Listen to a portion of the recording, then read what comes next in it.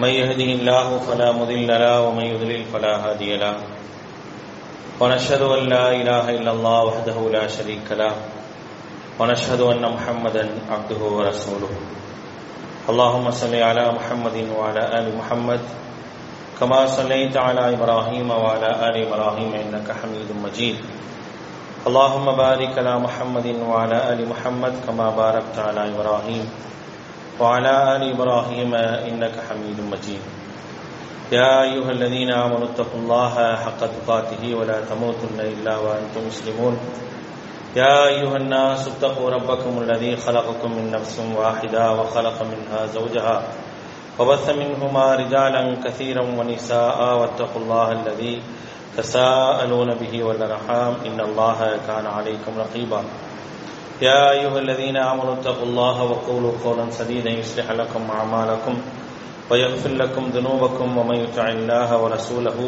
فقد فاز فوزا عظيما أما بعد فإن أصدق الحديث كتاب الله وخير الهدي هدي محمد صلى الله عليه وسلم وشر الأمور محدثاتها وكل محدثة بدعة وكل بدعة ضلالة وكل ضلالة في النار وقال الله تعالى في القرآن العظيم فأعوذ بالله من الشيطان الرجيم بسم الله الرحمن الرحيم فجعلنا عاليها سافلها وأمطرنا عليهم حجارة من سجيل رب اشرح لي صدري ويسر لي أمري واحلل عقدة من لساني يفقهوا قولي அளவற்ற அருளாளனும் நிகரற்ற பேரன்புடையோனுமாகிய எல்லாம் வல்ல அல்லாஹ்வின் திருப்பெயர் போற்றி அவனுடைய சாந்தியும் கருணையும் அல்லாஹுடைய தூதர் நபிகள் நாயகம் ஸல்லல்லாஹு அலைஹி வஸல்லம் அவர்கள் மீதும் அவர்களை பின்பற்றி வாழ்ந்த உத்தம சத்திய தோழர்கள் நல்லவர்கள் மீதும் அவர்களின் அடிச்சோடை பின்பற்றி வாழ்ந்து கொண்டிருக்கக்கூடிய அனைத்து மக்கள் மீதும் உண்டாகட்டுமாக. அன்பானவர்களே, அல்லாஹ்வினுடைய மாபெரும் கருணையினால் நாம் எல்லாம் இந்த ஜும்மா தினத்திலே அல்லாஹுடைய வீட்டிலே ஒன்று கூடியிருக்கின்றோம். நமக்கு இந்த வாய்ப்பினை ஏற்படுத்தி தந்த அல்லாஹ்வுக்கு நன்றி அனைத்து முடித்தாக்கியவனாக எனது உரையை ஆரம்பிச்சுகின்றேன். அன்பானவர்களே, அல்லாஹுடைய தூதர் நபிகள் நாயகம் ஸல்லல்லாஹு அலைஹி வஸல்லம் அவர்கள் இந்த சமூகத்திற்கு தனக்கு பின்னாலும் தன்னுடைய காலத்திலும் என்னென்ன நன்மைகள் தீமைகள் ஏற்படும் என்பதை மிக அழகாக நமக்கு சொல்லித் தந்து சென்று விட்டிருக்கின்றார்கள். எந்த நன்மைகளை எல்லாம் இந்த சமூகம் அடையும் என்பதையும் சுப செய்தியாகவும், அதே நேரத்தில் என்னென்ன தீமைகளை எல்லாம் இந்த சமூகம் சந்திக்க வேண்டியிருக்கும், என்னென்ன தீமைகளை எல்லாம் அடைவார்கள், அதற்கான காரணம் என்ன, ஏன் அந்த தீமைகள் வருகின்றன என்ற விஷயத்தையும் அல்லாஹ்வுடைய தூதர் ஸல்லல்லாஹு அலைஹி வஸல்லம் அவர்கள் மிக தெளிவாக சொல்லிவிட்டு சென்றிருக்கிறார். இந்த விஷயத்தை ஏன் சொல்லவில்லை, இதற்கான தீர்வு என்ன அப்படிங்கிற ஒரு விஷயத்தை தேடி செல்லாத அளவுக்கு நபிகள் நாயகம் ஸல்லல்லாஹு அலைஹி வஸல்லம் அவர்கள் நமக்கு உபதேசமாக பலதரப்பட்ட செய்திகளை சொல்லியிருக்கிறார். அந்த அடிப்படையில் அல்லாஹ்வுடைய தூதர் ஸல்லல்லாஹு அலைஹி வஸல்லம் அவர்கள் சொன்ன ஒரு செய்தி இப்னு மாஜாவிலே பதிவு செய்யப்பட்டிருக்கின்றது. இப்னு மாஜாவினுடைய 4019வது ஹதீஸாக ஒரு ஹதீஸ். 5 விஷயங்களை அல்லாஹ்வுடைய தூதர் ஸல்லல்லாஹு அலைஹி வஸல்லம் சொல்றாங்க. இந்த 5 விஷயங்களும் மனித சமூகத்தில் ஏற்படும் பொழுது அதனுடைய விளைவுகள் எப்படி இருக்கும் என்பதை பற்றியான ஒரு செய்தியை அல்லாஹ்வுடைய தூதர் ஸல்லல்லாஹு அலைஹி வஸல்லம் சொல்லியிருக்கிறார். இன்றைக்கு நாம் அனுபவித்துக் கொண்டிருக்கக்கூடிய பலதரப்பட்ட சங்கடங்களுக்கான காரணங்கள் என்ன, பலதரப்பட்ட கஷ்டங்களுக்கான காரணங்கள் என்ன என்பதை இந்த ஹதீஸின் மூலமாகவே நாம் தெரிந்து கொள்ளலாம். ஏன்னா ஒவ்வொன்றுக்கும் காரணத்தை நம்ம தேடுறோம். என்னதான் அல்லாஹுடைய நாட்டம் என்று சொன்னாலும், என்னதான் அல்லாஹுடைய நிர்ணயம் என்று சொன்னாலும், காரணங்களை தேடக்கூடியவர்களாக நம்ம இருக்கிறோம். மற்றவர்கள் கேட்கக்கூடிய நேரத்தில் நம்மள்கிட்ட வேறு யாராவது இதை பற்றியான கேள்விகள் கேட்டார்கள் என்று சொன்னால் அவர்களிடத்தில் எப்படிப்பட்ட ஒரு பதிலை சொல்வது என்று தெரியாமல் இருக்கக்கூடிய ஒரு சூழல்கள் எல்லாம் நம்மிடத்தில் இருக்கத்தான் செய்கின்றது. இது போன்ற விஷயங்களுக்கு மிக அழகான ஒரு தீர்வை அல்லாஹ்வுடைய தூதர் ஸல்லல்லாஹு அலைஹி வஸல்லம் சொல்லியிருக்கிறார். நம்ம எல்லாரும் எதிர்பார்க்கிற விஷயம் என்ன, நாம் இன்றைக்கு அனுபவிக்கக்கூடிய சங்கடங்களிலிருந்து வெளியே வருவதற்கான ஒரு வாய்ப்புகள் இருக்குமா, வாய்ப்புகள் இருப்பதற்கான வழிவகை இருக்குதா அப்படிங்கிறத எல்லாரும் என்ன செய்யறோம் யோசிக்கிறோம். நம்முடைய பொருளாதார சூழல்கள் என்பது ஒவ்வொரு நாளும் சங்கடத்திற்குள்ளாகவே என்ன செய்ய போயிட்டே இருக்கு. வருடங்களை தாண்டி சங்கடங்களை அனுபவித்துக் கொண்டிருக்கிறோம். ஒரு 3 மாசத்துல முடிஞ்சிச்சு, 6 மாசத்துல முடிஞ்சதுன்னு இல்லாம ஒரு வருஷத்தை தாண்டி நம்முடைய பொருளாதாரங்கள் என்பது மிகப்பெரிய ஒரு சங்கடங்களோடு சென்று கொண்டிருக்கக்கூடிய ஒரு நிலை இருக்குது. அறியப்படாத பலதரப்பட்ட விஷயங்களை, பல நோய்களை பற்றி நம்ம கேள்விப்படுறோம். அதனால் மனிதர்களுக்கு ஏற்படக்கூடிய பாதிப்புகளை பற்றி கேள்விப்படுறோம். இதெல்லாம் கேட்டுட்டு என்ன இப்படி இருக்குது அப்படிங்கிற ஒரு கேள்வி நமக்குள்ளாக எழுந்து கொண்டே இருக்கலாம். ஏன் இப்படி ஏற்படுது, எதனால் இப்படிப்பட்ட ஒரு சூழலை அல்லாஹ் ரப்பல் ஆலமீன் அமைத்து தந்திருக்கிறான் அப்படிங்கிற அந்த கேள்வி வரும் பொழுது பொதுப்படையான ஒரு பதிலை நம்ம சொல்லிடலாம். லஹரல் ஃபஸாது ஃபில் பர்ரி வல் பஹரி பிமா கஸபத் ஐதின் நாஸ். மனிதர்கள் செய்த தீய வினையின் காரணமாகத்தான் கடலிலும் பூமியிலும் குழப்பங்கள் ஏற்படுகின்றன என்பதை பொதுப்படையாக சொன்னாலும் என்ன தீய வினைகளை எல்லாம் மனிதர்கள் சம்பாதித்திருக்கின்றார்கள், எதனால் இப்படிப்பட்ட நிகழ்வுகள் எல்லாம் நடந்து கொண்டிருக்கின்றன என்பது போன்ற ஒரு விஷயத்தை நம்ம அலசி ஆராயும் பொழுது அதற்கு அல்லாஹ்வுடைய தூதர் ஸல்லல்லாஹு அலைஹி வஸல்லம் அவர்கள் ரொம்ப அழகான ஒரு ஹதீஸை சொல்லி இருக்கிறாங்க. 5 விஷயங்கள், 5 செய்திகளை சொல்றாங்க. யாரிடத்தில் சொல்கின்றார்கள் என்று சொன்னால் முஹாஜிர்களை அழைத்து அல்லாஹ்வுடைய தூதர் ஸல்லல்லாஹு அலைஹி வஸல்லம் சொல்றாங்க. யா மஅஷரல் முஹாஜிரீன் அப்படின்னு சொல்லி அழைச்சு நபிகள் நாயகம் ஸல்லல்லாஹு அலைஹி வஸல்லம் அவர்கள் சொல்லக்கூடிய செய்தி என்ன சொல்றாங்க? Ibn Umar, Abdullah Ibn Umar ரலியல்லாஹு அன்ஹு அறிவிக்கக்கூடிய ஒரு செய்தி. அக்பல அலைனா ரசூலுல்லாஹி ஸல்லல்லாஹு அலைஹி வஸல்லம், அல்லாஹ்வுடைய தூதர் ஸல்லல்லாஹு அலைஹி வஸல்லம் அவர்கள் எங்களிடத்தில் ஒரு நாள் வராங்க. ஃபகால், அவங்க சொன்னாங்க, யா மஅஷரல் முஹாஜிரீன், முஹாஜிர்களே, ஹம்சுன் இதபுதுலீத்தும் பிஹின்ன, 5 விஷயங்களை கொண்டு நீங்கள் சோதிக்கப்படலாம். வஅஊது பில்லாஹி அன் துத்ரிகூஹுன்ன, அப்படிப்பட்ட அந்த காரியங்கள் உங்களை அடையாமல் இருக்க நான் அல்லாஹ்விடத்தில் பிரார்த்தனை செய்கின்றேன், பாதுகாப்பு தேடுறேன். அந்த மாதிரியான சூழல் வராமல் இருக்க நான் என்ன செய்யறேன், அல்லாஹ்விடத்தில் நான் பாதுகாப்பு தேடுகின்றேன் என்று அல்லாஹ்வுடைய தூதர் சொல்றாங்க. 5 விஷயங்கள், 5 விஷயங்களை கொண்டு நீங்கள் சோதிக்கப்படலாம் அப்படின்னு சொல்லிட்டு அல்லாஹ்வுடைய தூதர் சொல்றாங்க, வஅஊது பில்லாஹ், நான் பாதுகாப்பு தேடுகின்றேன், அன் துத்ரிகூஹுன்ன, அது உங்களை அடையாமல் இருக்க, அப்படிப்பட்ட கஷ்டங்கள் உங்களை வராமல் இருக்க நான் அல்லாஹ்விடத்திலே பாதுகாப்பு தேடுகின்றேன் என்று சொல்லிட்டு என்ன செய்யறாங்க, அல்லாஹ்வுடைய தூதர் ஸல்லல்லாஹு அலைஹி வஸல்லம் சொல்றாங்க. சொல்லிட்டு முதலாவது நபிகள் நாயகம் ஸல்லல்லாஹு அலைஹி வஸல்லம் அவர்கள் சொன்ன விஷயம் என்னன்னா, நோயை பத்தி தான் சொல்றாங்க. பிளேக் நோயை பற்றியும் சமூகங்கள் கேள்விப்படாத நோய்களை பற்றியும் அல்லாஹ்வுடைய தூதர் சொல்றாங்க. பிளேக் நோய் ஒண்ணு, இன்னொன்னு என்ன சொல்றாங்க அப்படின்னா வல் அவுஜா, வல் அவுஜானா பலதரப்பட்ட நோய்கள், வல் அவுஜா அப்படின்னா பலதரப்பட்ட நோய்கள், அல்லத்தி லம் தகுன் மலத் ஃபி அஸ்லாஃபிஹிம் அல்லதீன மதவ், முன் சென்று போனார்களா இல்லையா, அப்படிப்பட்ட மக்கள் எல்லாம் கேள்விப்படாத பலதரப்பட்ட நோய்களை நீங்க என்ன செய்யலாம், அடையலாம் அப்படிங்கிறாங்க அல்லாஹ்வுடைய தூதர். பிளேக் அப்படிங்கிறது நம்ம கேள்விப்பட்ட ஒரு நோயாக இருக்கலாம், அது கேள்விப்படாத பல நோய்கள் வரலாம். ஒவ்வொரு நோயாக என்ன செய்யறாங்க, இன்றைக்கு புதிதாக சொல்லிக் கொண்டிருக்காங்களா இல்லையா, இப்படிப்பட்ட பலதரப்பட்ட நோய்கள் உங்களுக்கு முன்னுள்ளவர்கள் அந்த நோயை பத்தி என்ன செஞ்சிருப்பாங்க, கேள்விப்பட்டிருக்கவே மாட்டாங்க. கேள்விப்படாத அதையெல்லாம் அப்படி ஒரு நோயே சந்திக்காத சூழ்நிலையில நீங்கள் என்ன செய்வீங்க, அது போன்ற நோய்களை எல்லாம் நீங்கள் சந்திக்கக்கூடிய ஒரு சூழ்நிலை வரும். அதிலிருந்து நான் அல்லாஹ்விடத்தில் பாதுகாப்பு தேடுறேன். சரி, இந்த நோய்கள் வருவதற்கான காரணம் என்ன? இந்த நோய்கள் வருவதற்கான காரணம், முதல் காரணத்தை அல்லாஹ்வுடைய தூதர் சொல்றாங்க. ஹம்சுன்னு சொல்லிட்டு முதல் காரணம் என்ன அப்படின்னா, லம் தல்ஹரில் ஃபவாஹிஷது ஃபி கௌமின் கத்தின் ஹத்தா யுலினு ஃபீஹா இல்லா ஃபஷா ஃபீஹி முத்தாஊன். அல்லாஹ்வுடைய தூதர் சொல்றாங்க, ஒரு சமூகத்திலே மானக்கேடான செயல்கள் ஏற்பட்டு அதை அந்த சமூகம் பகிரங்கமாக செய்து விட்டது என்று சொன்னால், ஒரு சமூகத்தில மானக்கேடான காரியங்கள் ஏற்பட்டு அது பரவி அந்த சமூகம் அதை வெளிப்படையாக பகிரங்கமாக செய்ய ஆரம்பித்து விட்டது என்று சொன்னால், இல்லா ஃபஷா ஃபீஹி முத்தாஊன், அந்த சமூகத்தில் பிளேக் நோய் பரவுங்கிறாங்க. மானக்கேடான செயல் எல்லா காலங்களிலும் இருக்கத்தான் செஞ்சிச்சு. மானக்கேடான செயல்கள் இல்லாத காலங்கள் என்று சொல்ல முடியாது. மானக்கேடான செயல்களுக்கு தண்டனை கொடுக்கப்பட்ட வரலாறுகளை எல்லாம் நம்ம என்ன செஞ்சிருக்கிறோம், பார்த்திருக்கிறோம். ஆனா மானக்கேடான செயல் ஒரு சமூகத்துல வந்து அதை வெளிப்படையாக என்ன செய்யறாங்க, எல்லாரும் செய்ய ஆரம்பிக்கிறாங்க. எல்லாரும் அதை என்ன செய்யல, குற்றமாகவோ தவறாகவோ பார்க்கப்படாத அளவிற்கு மானக்கேடான செயல்கள் வந்து விட்டது என்றாங்க. இன்னைக்கு அப்படிதான் வந்துருச்சு. நிறைய மானக்கேடான செயல்கள் நம்முடைய நாடாக இருக்கட்டும், உலகங்களாக இருக்கட்டும், அங்கீகரிக்கக்கூடிய ஒரு செயலாகத்தான் எல்லாமே என்ன செய்து இருக்குது. இந்த நிலை ஒரு சமூகத்தில் வந்தால், மனித சமூகத்தில் ஏற்பட்டது என்று சொன்னால், அங்கே என்ன ஏற்படும் என்றால், இல்லா ஃபஷா ஃபீஹி முத்தாஊன், அங்கே பிளேக் நோய் வரும், அங்கே பிளேக் நோய் பரவும் அப்படிங்கிறாங்க. சொல்றாங்க வல் அவுஜா, பலதரப்பட்ட நோய்கள் பரவும். குறிப்பிட்ட நோயும் கிடையாது, பலதரப்பட்ட நோய்கள். அந்த நோய்களை பற்றி நீங்க கேள்விப்பட்டிருக்கவே மாட்டீங்க. கேள்விப்படாத பலதரப்பட்ட நோய்கள் என்ன செய்யும், பரவிக்கொண்டே இருக்கும். முந்தைய சமூகம் என்ன செஞ்சிருக்காது, அந்த நோயை பற்றி கேள்விப்பட்டிருக்கவே செய்யாது. அப்படிப்பட்ட நோய்கள்லாம் என்ன செய்யும், பரவும். அதற்கான காரணம் இதுதான். அதுக்கான காரணம் என்னன்னா, மானக்கேடான காரியங்கள் சமூகத்தில் வெளிப்படையாக நடக்கும், வெளிப்படையாக பரவி கிடக்கும். அதை சமூகம் வெட்கம் இல்லாமல் என்ன செய்யும் அப்படின்னா செய்யக்கூடிய ஒரு சூழல் வந்துடும்.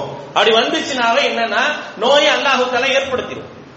அல்லாஹ் ரப்பல் ஆலமீன் அங்கே நோயை ஏற்படுத்தி தான் ஆவாங்க. அதை என்ன செய்ய முடியாது, எந்த ஒரு தடையும் எந்த ஒரு காரணங்களையும் எந்த ஒரு மருந்தையும் நீங்கள் கண்டுபிடித்தாலும் கூட அந்த நோய்கள் பரவிக்கிட்டே தான் இருக்கும். ஏன்னா ஒன்றை என்ன வந்துருச்சு, மானக்கேடான காரியத்தை பரவலாக பகிரங்கமாக நீ செய்ய ஆரம்பிச்ச பிறகு என்ன செய்ய முடியும், நீ எப்படி அதுல இருந்து தடுப்பை எதிர்பார்க்க முடியும்? என்றைக்கு உன்னிடத்தில் மானக்கேடான காரியங்கள் உன்னுடைய சமூகத்தில் குறையும் பொழுதுதான் அதற்கான தீர்வை ஏற்படுத்த முடியுமே தவிர அதுவரை தீர்வை ஏற்படுத்த முடியாது என்பதை அல்லாஹ்வுடைய தூதர் ஸல்லல்லாஹு அலைஹி வஸல்லம் சொல்லி காட்டுறாங்க. இன்றைக்கு நோய்கள் பரவி கிடக்கின்றது என்று சொன்னால், நோய்கள் மிகப்பெரிய ஒரு அச்சுறுத்தலுக்குரியதாக பரவி கிடக்கின்றது என்று சொன்னால் அதற்கான காரணம் இதுதான். காரணங்களை நம்ம எங்க போய் தேடுறது, என்ன சொல்றது அப்படின்னா, அல்லாஹ்வுடைய தூதர் முன்னறிவிப்பு செஞ்சிட்டாங்க. மிக தெளிவான ஒரு முன்னறிவிப்பை என்ன செஞ்சிருக்கிறாங்க, கொடுத்திருக்கிறாங்க. அது ரொம்ப மோசமானதாக இருக்கும் என்று என்ன செஞ்சிருக்கிறாங்கன்னா, பாதுகாப்பு தேடக்கூடிய அளவிற்கு இருக்கு அப்படின்னா அது எப்படிப்பட்டதாக இருக்கும் என்பதை நம்ம என்ன செய்யணும், யோசிச்சுக்கணும். அதற்கான காரணங்கள் என்ன என்பதை என்ன செய்யணும், புரிஞ்சுக்கணும். மானக்கேடான செயல்கள் எங்கெல்லாம் ஒரு சமூகத்தில் நடக்குதோ அங்கெல்லாம் அல்லாஹ் ரப்பல் ஆலமீன் அந்த சமூகத்திற்கு வேதனைகளை இறக்கி இருக்கின்றார் என்பதைத்தான் திருமறை குர்ஆனுடைய செய்திகளில் இருந்து நம்ம என்ன செய்ய முடியும், பார்க்க முடியும். அல்லாஹ் ரப்பல் ஆலமீன் திருமறை குர்ஆன்ல லூத் அலைஹிஸ்ஸலாமுடைய சமூகத்தை பற்றி சொல்லி காட்டுகின்றான். 27வது அத்தியாயத்தினுடைய 54வது வசனத்தில் அல்லாஹ் சொல்லி காட்டுகின்றான், வலூத்தன் இது கால லிகௌமிஹி, லூத் அலைஹிஸ்ஸலாம் தன்னுடைய சமூகத்திடம் சொன்னதை நினைத்து பாருங்கள். அதஅதூனல் ஃபாஹிஷத வ அன்தும் துப்சிரூன், நீங்கள் மானக்கேடான செயல்களை செய்கின்றீர்கள், ஒருவர் மற்றவரை பார்த்து கொண்டிருக்க, சிலரை பார்த்து கொண்டிருக்க மானக்கேடான காரியங்களை செய்யக்கூடியவர்களாக இருக்கின்றீர்களே என்று லூத் அலைஹிஸ்ஸலாம் அவர்கள் எச்சரித்த செய்தி அல்லாஹ் ரப்பல் ஆலமீன் சொல்லி காட்டுறார். அப்ப இன்னைக்கு அப்படிதான் நடக்குது. ஒரு மானக்கேடான ஒரு மோசமான ஒரு செயல் நடக்குது அப்படின்னா அதை அடுத்தவர்கள் பார்க்கிறாங்க, பார்த்து கடந்து போகக்கூடிய அளவுக்கு தான் இருக்கே தவிர முகம் சுளிப்பு என்ற ஒரு நிலை கூட கொஞ்சம் கொஞ்சமாக மாற்றப்பட்டு இருக்கு. இது மோசமான ஒரு செயல் அப்படிங்கிற அந்த முகம் சுளிப்பு இருக்குமா இல்லையா, அது கூட மாற்றப்படக்கூடிய அளவிற்கான ஒரு சூழலை இன்றைக்கு உலகத்தில் உருவாக்கிட்டாங்க. அப்படி உருவாக்கும் போது என்ன ஆகும், அல்லாஹ் ரப்பல் ஆலமீன் வேதனை இறக்கத்தான் செய்வான். ஒரு கட்டத்தில் ரப்பல் ஆலமீனுடைய வேதனை எப்படி இருந்துச்சு அப்படின்னா, அழிவு என்ற ஒரு வேதனை அல்லாஹ் தஆலா தந்த ஒரேடியாக அழித்தல் அப்படிங்கிற ஒரு வேதனையை கொடுத்தான். பின்னொரு காலத்தில் எப்படி வேதனை வரும் அப்படின்னா, பலதரப்பட்ட நோய்கள் மூலமாகத்தான் அல்லாஹ் ரப்பல் ஆலமீன் உங்களை வேதனை செய்வான் என்பதற்கான ஒரு செய்தியை அல்லாஹ்வுடைய தூதர் ஸல்லல்லாஹு அலைஹி வஸல்லம் சொல்றாங்க. அதை என்ன செய்யறோம், இன்னைக்கு உலகத்துல கண்கூடாக ஒட்டுமொத்த உலகத்திலையும் பார்த்துட்டு இருக்கோம். இதுக்கான முடிவு எப்ப, இதுக்கு முடிவு ஏற்படுமா அப்படிங்கிற ஒரு கேள்வி வந்தா முடிவு ஏற்படாது. உலகத்தினுடைய 3வது உலகப் போர் நடக்கக்கூடிய அளவிற்கான ஒரு சூழல் வரும் அப்படின்னு என்ன செய்யறாங்க, எல்லாரும் பேசிட்டு இருக்காங்களா இல்லையா? முடிவே இல்லாமல் போய்கொண்டு இருக்கும் அப்படிங்கிற அந்த மாயையை உருவாக்கி கொண்டிருக்கிறான். எது வரைக்கும் போகும் இந்த சமூகம்? என்றைக்கு தன்னுடைய தவறை திருத்திக் கொள்கின்றதோ மனித சமூகம் அது வரைக்கும் போகத்தான் செய்யும். திருத்தாத வரை கண்டிப்பாக இது போன்ற ஒரு சூழல்கள் தொடர்ந்து கொண்டே இருக்கும். இன்னைக்கு இது போச்சுன்னா நாளைக்கு வேற ஒண்ணு வரும், அது போச்சுன்னா அதுக்கு அடுத்து ஒண்ணு வரும். இப்படியான வேதனைகள் என்ன செய்யும், இருந்து கொண்டே இருக்கும் என்பதை நாம் கவனத்தில் கொள்ள கடமைப்பட்டிருக்கிறோம். மேலும் அல்லாஹ் ரப்பல் ஆலமீன் திருமறை குர்ஆன்ல சொல்லி காட்டுகின்றான். 15வது அத்தியாயத்தில் அல்லாஹ் ரப்பல் ஆலமீன் இந்த சமூகத்திற்கு எப்படிப்பட்ட வேதனைகளை தந்தோம் என்பதை பற்றி அல்லாஹ் ரப்பல் ஆலமீன் சூரத்துல் ஹஜ்ர்ல 15வது அத்தியாயத்தினுடைய 74வது வசனத்தில் அல்லாஹ் ரப்பல் ஆலமீன் சொல்லி காட்டுகின்றான். ஃபஜஅல்னா ஆலிஹா சாஃபிலஹா வ அம்தர்னா அலைஹா ஹிஜாரத்தம் அலைஹிம் மின் ஹிஜாரத்தம் மின் சிஜ்ஜீல் அப்படிங்கிறான்.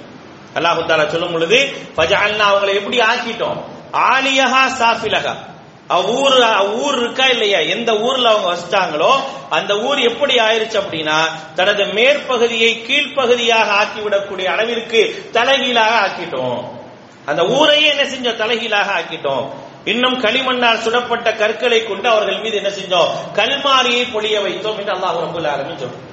அப்ப நீ மானக்கேடான செயலை செய்யறியா, ஒரு மோசமான அருவருக்கத்தக்க காரியத்தை செய்யறியா, அந்த காரியத்தை செய்தால் நீ வேதனை அனுபவிச்சுதான் ஆகணும். அதனால என்ன செய்ய முடியாது, உலகம் தப்பிக்கவெல்லாம் முடியாது என்பதை அல்லாஹ் ரப்பல் ஆலமீன் திருமறை குர்ஆன்ல மிக தெளிவாக சொல்லி காட்டுகின்றார். இரண்டாவது செய்தி என்ன, அல்லாஹ்வுடைய தூதர் ஸல்லல்லாஹு அலைஹி வஸல்லம் அவர்கள் இரண்டாவது செய்தியாக சொன்னாங்க, அதிகமாக வறட்சி ஏன் ஏற்படுது, அதிகமான வறட்சிகள் ஏற்படுவதற்கான காரணம் என்ன, ஒரு மனிதனுடைய சராசரி செலவுக்கு கூட காசு இல்லாத ஒரு சூழ்நிலை ஏன் வருது, அநியாயம் செய்யக்கூடிய ஆட்சியாளர்கள் ஏன் வராங்க, அநியாயம் செய்யக்கூடிய ஆட்சியாளர்கள், ஒரு மனிதனுடைய பொருளாதார நிலை என்பது ரொம்ப கடினமானதாக இருக்குது, வறட்சி இருக்குது, இதற்கான காரணம் என்ன அப்படிங்கறது அல்லாஹ்வுடைய தூதர் ஸல்லல்லாஹு அலைஹி வஸல்லம் அவர்கள் சொல்லும்போது சொல்றாங்க, வலம் யன்குசுல் மிக்யால வல் மீசான இல்லா உஹிது பிஸ்ஸினீன வ ஷித்தத்தில் மஊனா வ ஜௌரி சுல்தானி அலைஹிம் என்று அல்லாஹ்வுடைய தூதர் சொல்றாங்க. யாரிடத்தில் சரியான அளவு நிறுவை இல்லையோ, அளவு நிறுவைகளில் எவர்கள் எல்லாம் மோசடி செய்கின்றார்களோ, அளவு நிறைவுகளில் மோசடி செய்யக்கூடிய காலம் வந்து விட்டது என்று சொன்னால் மனிதர்களை வறட்சி பிடித்துக் கொள்ளும் ஒன்று. இரண்டாவது, பொருளாதாரத்தில் ரொம்ப சிரமப்படுவாங்க, வாழ்வாதாரத்திற்கான பொருளாதாரமே கிடைக்காம என்ன செய்வாங்க, சிரமப்படுவாங்க. மூன்றாவது, ஜௌரி சுல்தானி அலைஹிம், அவர்களுக்கு எதிரான, அவர்களுக்கு அநீதி இழைக்கக்கூடிய ஆட்சி அதிகாரம் அங்கே இருக்கும் என்று அல்லாஹ்வுடைய தூதர் சொல்றாங்க. இதை இன்னைக்கு பார்க்கிறோம். இன்னைக்கு எல்லாமே இருக்கு, மனிதனுக்கு வறட்சி என்பது ரொம்ப அதிகமா இருக்கிறத பார்க்கிறோம். அதே போல அன்றாட மனிதனுடைய செலவீனங்கள் என்பது அவனுடைய வரவுக்கு மீறிய செலவீனங்களாகத்தான் நிறைய இடங்கள்ல இருக்கு. நிறைய மனிதர்களுடைய வாழ்வாதாரம் எப்படி இருக்கு அப்படின்னா, வரவுக்கு மீறிய ஒரு செலவாக, தவிர்க்க முடியாத செலவாகத்தான் என்ன செய்யறாங்க, இருந்து கொண்டு இருக்கக்கூடிய ஒரு சூழ்நிலை பார்க்கிறோம். சரி, அரசாங்கம் எப்படி இருக்கு, ஒரு அரசு எப்படி இருக்கு அப்படின்னா, அவர்களுக்கு மேலும் அநீதம் இழைக்கக்கூடிய, சுமையை செலுத்தக்கூடிய ஒரு அரசாகத்தான் என்ன செய்து இருக்குது. அதை என்ன செய்யறோம், நீங்களும் நானும் கண்கூடாக உணர்ந்து கொண்டிருக்கோம். இதுக்கான காரணம் என்ன, அவன் ஆட்சியில் இருக்கனால இப்படி ஆயிருச்சு, இவன் ஆட்சியில் இருக்கனால அப்படி ஆயிருச்சு, இவன் மாதிரி அவன் வந்தா நல்லா இருக்கும், இதெல்லாம் காரணம் சொன்னாலும் அதுக்கான மிக முக்கியமான காரணம் என்ன, அளவு நிறுவையினுடைய மோசடி. அளவு நிறுவையினுடைய மோசடி இருக்கும் காலமெல்லாம் இப்படித்தான் இருக்கும் என்பதை அல்லாஹ்வுடைய தூதர் நபிகள் நாயகம் ஸல்லல்லாஹு அலைஹி வஸல்லம் சொல்றாங்க. மூன்றாவது விஷயமாக அல்லாஹ்வுடைய தூதர் சொன்னது, வலம் யம்னஉ ஸகாத அம்வாலிஹிம் இல்லா முனிஉல் கத்ர மினஸ் ஸமா. ஏன் சரியான மழை இல்ல, மனிதர்களுக்கு தேவையான மழைகள் கிடைக்காததற்கான காரணம் என்னன்னா, யார் ஜகாத்தை கொடுக்காமல் தடுத்துக் கொள்கின்றார்கள், வலம் யம்னஉ ஸகாத அம்வாலிஹிம், ஜகாத்தை கொடுக்கவில்லையோ, அப்படி கொடுக்கவில்லை என்று சொன்னால் மழை வராது, மழை வராது. சரி, அப்படி இருந்து மழை பெய்யுது, எங்க ஜகாத் கொடுக்குற மழை அவ்வப்பொழுது பெய்யத்தானங்க செய்யுது அப்படின்னு கேட்டா, அதுக்கும் அல்லாஹ்வுடைய தூதர் காரணத்தை சொல்றாங்க, வலௌலவுல் வஹாயிம் லம் யும்தரு, கால்நடைகள் மட்டும் இல்லை என்றால் சுத்தமாக மழையே இருக்காது உங்களுக்கு அப்படிங்கிறாங்க. உங்களுக்கு நீங்க மழை பெய்யுது அப்படின்னா அதுக்கான காரணம் என்ன, கால்நடைகள் தான்.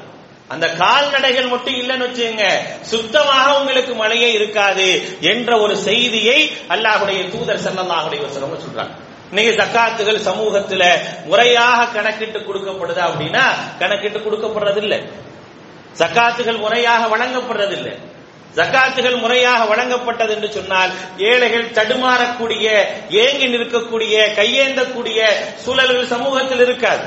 பொருளாதாரமே இல்லாத மக்களாக இல்ல, வச்சிருக்கக்கூடியவங்க வச்சிருக்கிறாங்களே தவிர அந்த ஜக்காத் அதற்கான என்ன ஒரு நியதியை பெற்றிருக்கின்றதோ, அந்த நிசாபை பெற்றிருக்கின்றதோ, அந்த நிசாபுடைய அளவிற்கான சரியான ஜக்காத்தை கொடுக்கிறது. கொடுக்காதன் காரணமாக அல்லாஹு தஆலா மழையை நிப்பாட்டுறான். இன்னைக்கு கொஞ்சம் நஞ்சம் மழை பெய்யுது அப்படின்னா கால்நடைகள் இருக்கிறனால மழை பெய்யுது. அப்படிப்பட்ட விஷயத்தை விட்டு நான் என்ன செய்யறேன், பாதுகாப்பு தேடுறேன் அப்படின்னு சொல்லி அல்லாஹ்வுடைய தூதர் சொல்றாங்க. அதுக்கு அடுத்த விஷயம், என் மீது எதிரிகள் சாட்டப்படுறாங்க, இந்த சமூகத்தின் மீது எதிரிகள் சாட்டப்படுறாங்க, நம்முடைய சொத்துக்களை எல்லாம் அபகரிக்கிறாங்க, நம்முடைய பொருள்களை எல்லாம் புடுங்கிக்கிறாங்க. அந்த மாதிரி சூழல்களும் இருக்குது. என்ன காரணம், நானும் அல்லாஹ்ட்ட கேட்கத்தானே செய்யறேன், துவா செய்யத்தானே செய்யறேன், பலரும் துவா செய்யறாங்களே, என்ன காரணம்? அதுக்கும் அல்லாஹ்வுடைய தூதர் சொல்றாங்க, வலம் யன்குது அஹ்தல்லாஹி வ அஹ்த ரசூலிஹி இல்லா ஸல்லல்லாஹு அலைஹிம் அதுவம் மின் கைரிஹிம் அப்படிங்கறாங்க. அல்லாஹ் மற்றும் அல்லாஹ்வுடைய தூதருக்கு கொடுத்த வாக்குறுதியை நிறைவேற்றவில்லை என்று சொன்னால் அவர்கள் மீது அவர்கள் அல்லாத எதிரிகளை அல்லாஹ் சாட்டுவான். இல்லா ஸல்லல்லாஹு அலைஹிம் அதுவன் மின் கைரிஹிம், அவர்கள் அல்லாத எதிரிகளை அவர்கள் மீது சாட்டுவதற்கான காரணம் என்ன? இவங்க அல்லாஹ் மற்றும் அல்லாஹ்வுடைய தூதருக்குரிய வாக்குறுதியை நிறைவேற்றல. அல்லாஹ்வுக்கு என்ன வாக்குறுதியை கொடுத்திருக்கிறோமோ, அல்லாஹ்வுடைய தூதருக்கு என்ன வாக்குறுதியை கொடுத்திருக்கிறோமோ அதை நிறைவேற்றக்கூடியவர்களாக நம்ம இல்ல. நாம் அப்படி நிறைவேற்றவில்லை என்று சொன்னால் கண்டிப்பாக அல்லாஹ் ரப்பல் ஆலமீன் நம்ம மீது என்ன செய்வான்? எதிரிகளை சாட்டுவான். அந்த எதிரிகள் நம்மளை அடிப்பாங்க, துன்புறுத்துவாங்க. அது மட்டும் இல்லாம அவங்க செய்யக்கூடிய அடுத்த விஷயம் என்னவென்று சொன்னால், அல்லாஹ்வுடைய தூதர் சொல்றாங்க, ஃபஅഖது பஅத மா ஃபீ ஐதீஹிம், இவங்கள்ட்ட என்ன இருக்கோ அதையும் சேர்த்து பிடிங்குவாங்க. இவங்கள்ட்ட என்ன இருக்குதோ அதையும் சேர்த்து இவருடைய சொத்தையும் பிடிங்குவாங்க. அப்படி என்ன செய்யும்? நடக்கும். அந்த விஷயத்தை விட்டும் என்ன செய்யறேன்? நான் அல்லாஹ்விடத்துல பாதுகாப்பு தேடுறேன். இதெல்லாம் இன்னைக்கு இந்த சமூகம் அனுபவிச்சுட்டு இருக்கக்கூடிய ஒண்ணு, நம்ம அனுபவிக்கக்கூடிய ஒன்னாகத்தான் இருக்கு. இதெல்லாம் இல்ல அப்படின்னு சொல்ல முடியாது. அப்ப என்னன்னா, அல்லாஹ்வுக்கு நான் என்ன வாக்குறுதியை கொடுத்திருக்கிறேன்? அவனை ஒருமைப்படுத்துவதிலிருந்து, அவனை ஏகத்துவப்படுத்துவதிலிருந்து, அவனுக்கு இணை வைப்பதிலிருந்து விலகி அவன் என்னவெல்லாம் எனக்கு கட்டளையிட்டு இருக்கின்றானோ அப்படிப்பட்ட கட்டளைகளை முறையாக சரியாக நிறைவேற்றக்கூடிய எல்லா விதமான வாக்குறுதிகளையும் நான் நிறைவேற்றினா அப்படிங்கிற ஒரு கேள்வி ஒட்டுமொத்தமாக இஸ்லாமிய சமூகத்திடம் வைக்கப்பட்டால் அதுக்கான பதில் இல்லதான். அதுக்கான பதில் இல்ல. அப்படி இல்லாத போது என்ன நடக்கும்? எதிரிகள் என்ன செய்வாங்க? உங்கள் அல்லாதவர்கள் உங்கள் மீது ஆளுமை செலுத்துவாங்க. அவர்களை அல்லாஹ் சாட்டுவான். அவங்க உங்களுடைய பொருள்களை என்ன செய்வாங்க? புடிங்குவாங்க. அப்ப நான் என்ன செய்யணும்? கை சேதப்படணும், அழுகணும், அதை பற்றியான விளம்பரங்களை மக்கள்கிட்ட சொல்லிட்டு நான் ஒரு கை சேதப்பட்டு போக வேண்டியது.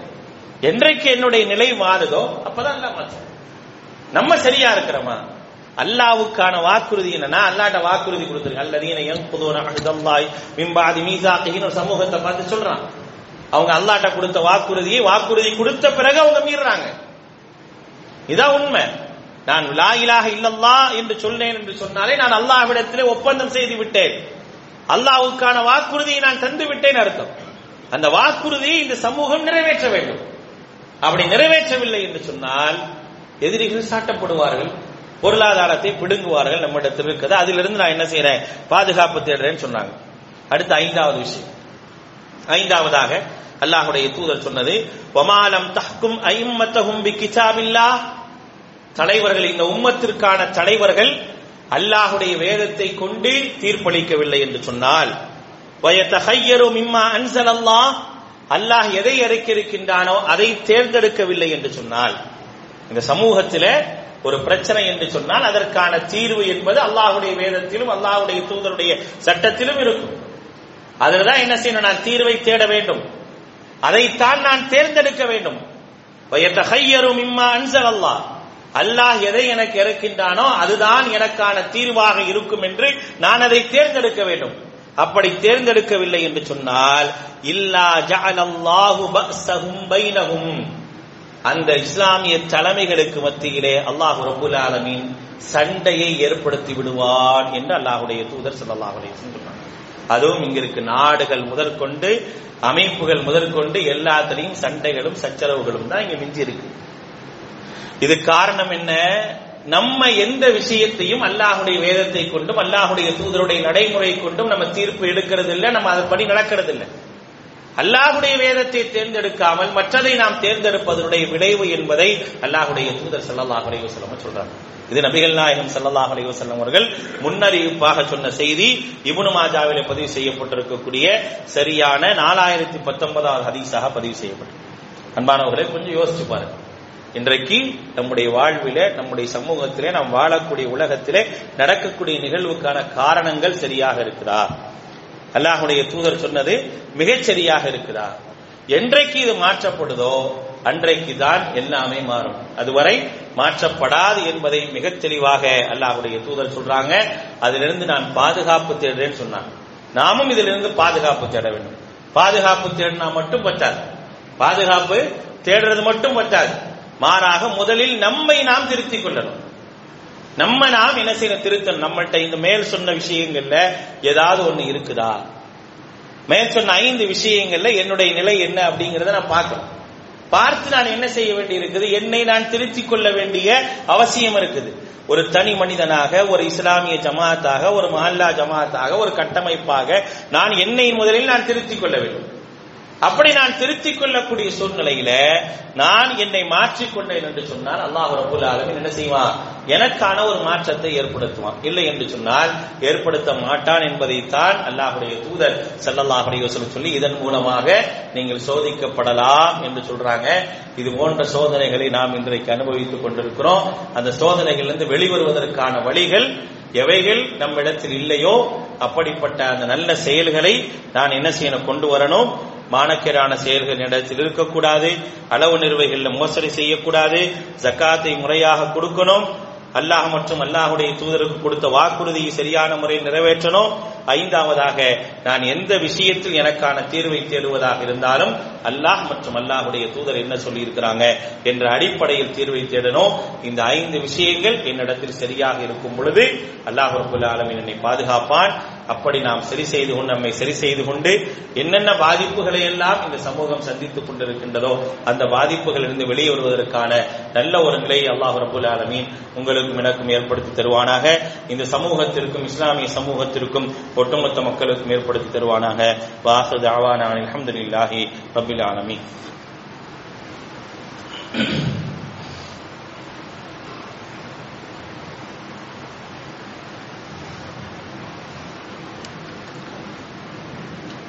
அல்ஹம்துலில்லாஹி ரப்பில் ஆலமீன். வஸ்ஸலாத்து வஸ்ஸலாமு அலா ரசூலில் அமீன் முஹம்மதின் வ ஆலிஹி வ ஸஹ்பிஹி அஜ்மஈன். அம்மா பஅத். فأعوذ بالله من الشيطان الرجيم. بسم الله الرحمن الرحيم. لن ينال الله لحومها ولا دماؤها ولكن يناله التقوى منكم. அன்பானவர்களே, அல்லாஹ் ரப்பல் ஆலமீன் நமக்கு வணக்க வழிபாடுகளை கடமையாக்கி இருக்கின்றார் என்று சொன்னால் அந்த வணக்க வழிபாடுகள் என்பது எதற்காக? நாம் பயபக்தி உடையவர்களாக இருக்க வேண்டும் என்பதற்காகத்தான் நமக்கு வணக்க வழிபாடுகள் கடமையாக்கப்பட்டிருக்கு. அது தொழுகையாக இருக்கட்டும், நோன்பாக இருக்கட்டும், ஹஜ்ஜாக இருக்கட்டும், ஜகாத்தாக இருக்கட்டும், குர்பானியாக இருக்கட்டும், எந்த வணக்க வழிபாடுகளாக இருந்தாலும் சரி. அது எதுக்காக அப்படின்னு சொல்லும் பொழுது யா அய்யுஹன் நாஸ் வஅபுது ரப்பக்குமுல்லதீ ஹலகக்கும் வல்லதீன மின் கப்லிக்கும், மனிதர்களே உங்களையும் உங்களுக்கு முன்னிருந்தவர்களையும் படைத்த உங்கள் இறைவனாகிய அல்லாஹ்வை வணங்குங்க. எதுக்குன்னா லஅல்லக்கும் தத்தகூன், நீங்கள் பயபக்தி உடையவர்களாக ஆக வேண்டும் என்பதற்காக என்று அல்லாஹு தஆலா சொல்லி காட்டுறான். அப்போ ஒரு தக்வா என்பது எப்ப ஏற்படுது அப்படின்னா மனிதன் அல்லாஹ்வுக்கான இபாதத்தை சரியான முறையில் செய்யும் பொழுதுதான் அவன்கிட்ட இறையச்சம் என்பது பயபக்தி என்பது ஏற்படுது. அந்த பயபக்தியை நாம் சரியான முறையில் அல்லாஹுக்கு முன்னால் சமர்ப்பிக்க வேண்டும் என்பதற்காகத்தான் நமக்கு நிறைய கடமைகள் ஏற்படுத்தப்பட்டிருக்கு. அப்படிப்பட்ட கடமைகள்ல ஒண்ணுதான் இந்த குர்பானி. குர்பானி என்பது மிகவும் வலியுறுத்தப்பட்ட ஒரு விஷயம். குர்பானி கொடுக்க வசதி உள்ளவர் அதை நிறைவேற்றவில்லை என்று சொன்னால் நம்முடைய தொழுகை இடத்திற்கே வர வேண்டாம் என்று சொல்லக்கூடிய அளவிற்கு வலியுறுத்தப்பட்ட விஷயம் குர்பானி. இந்த குர்பானியின் மூலமாக அல்லாஹு தஆலா எதை உங்களிடத்தில் எதிர்பார்க்கிறான் அப்படிங்கறது திருமறை குர்ஆன் சொல்லும்போது மிக தெளிவாக அல்லாஹ் சொல்லி காட்டான். லை யனால் அல்லாஹு லுஹூமுஹா வலா திமாஉஹா வலாகின் யனாலுஹு தக்வா மின்கும். அந்த குர்பானியின் மூலமாக அல்லாஹ்விடத்தில் லை யனால் அல்லாஹு லுஹூமுஹா, அதனுடைய மாமிசம், அந்த குர்பானியோட மாமிசம் அல்லாஹ்வை அடைவது கிடையாது. வலா திமாஉஹா, அதனுடைய ரத்தம் அல்லாஹ்வை அடைவது கிடையாது.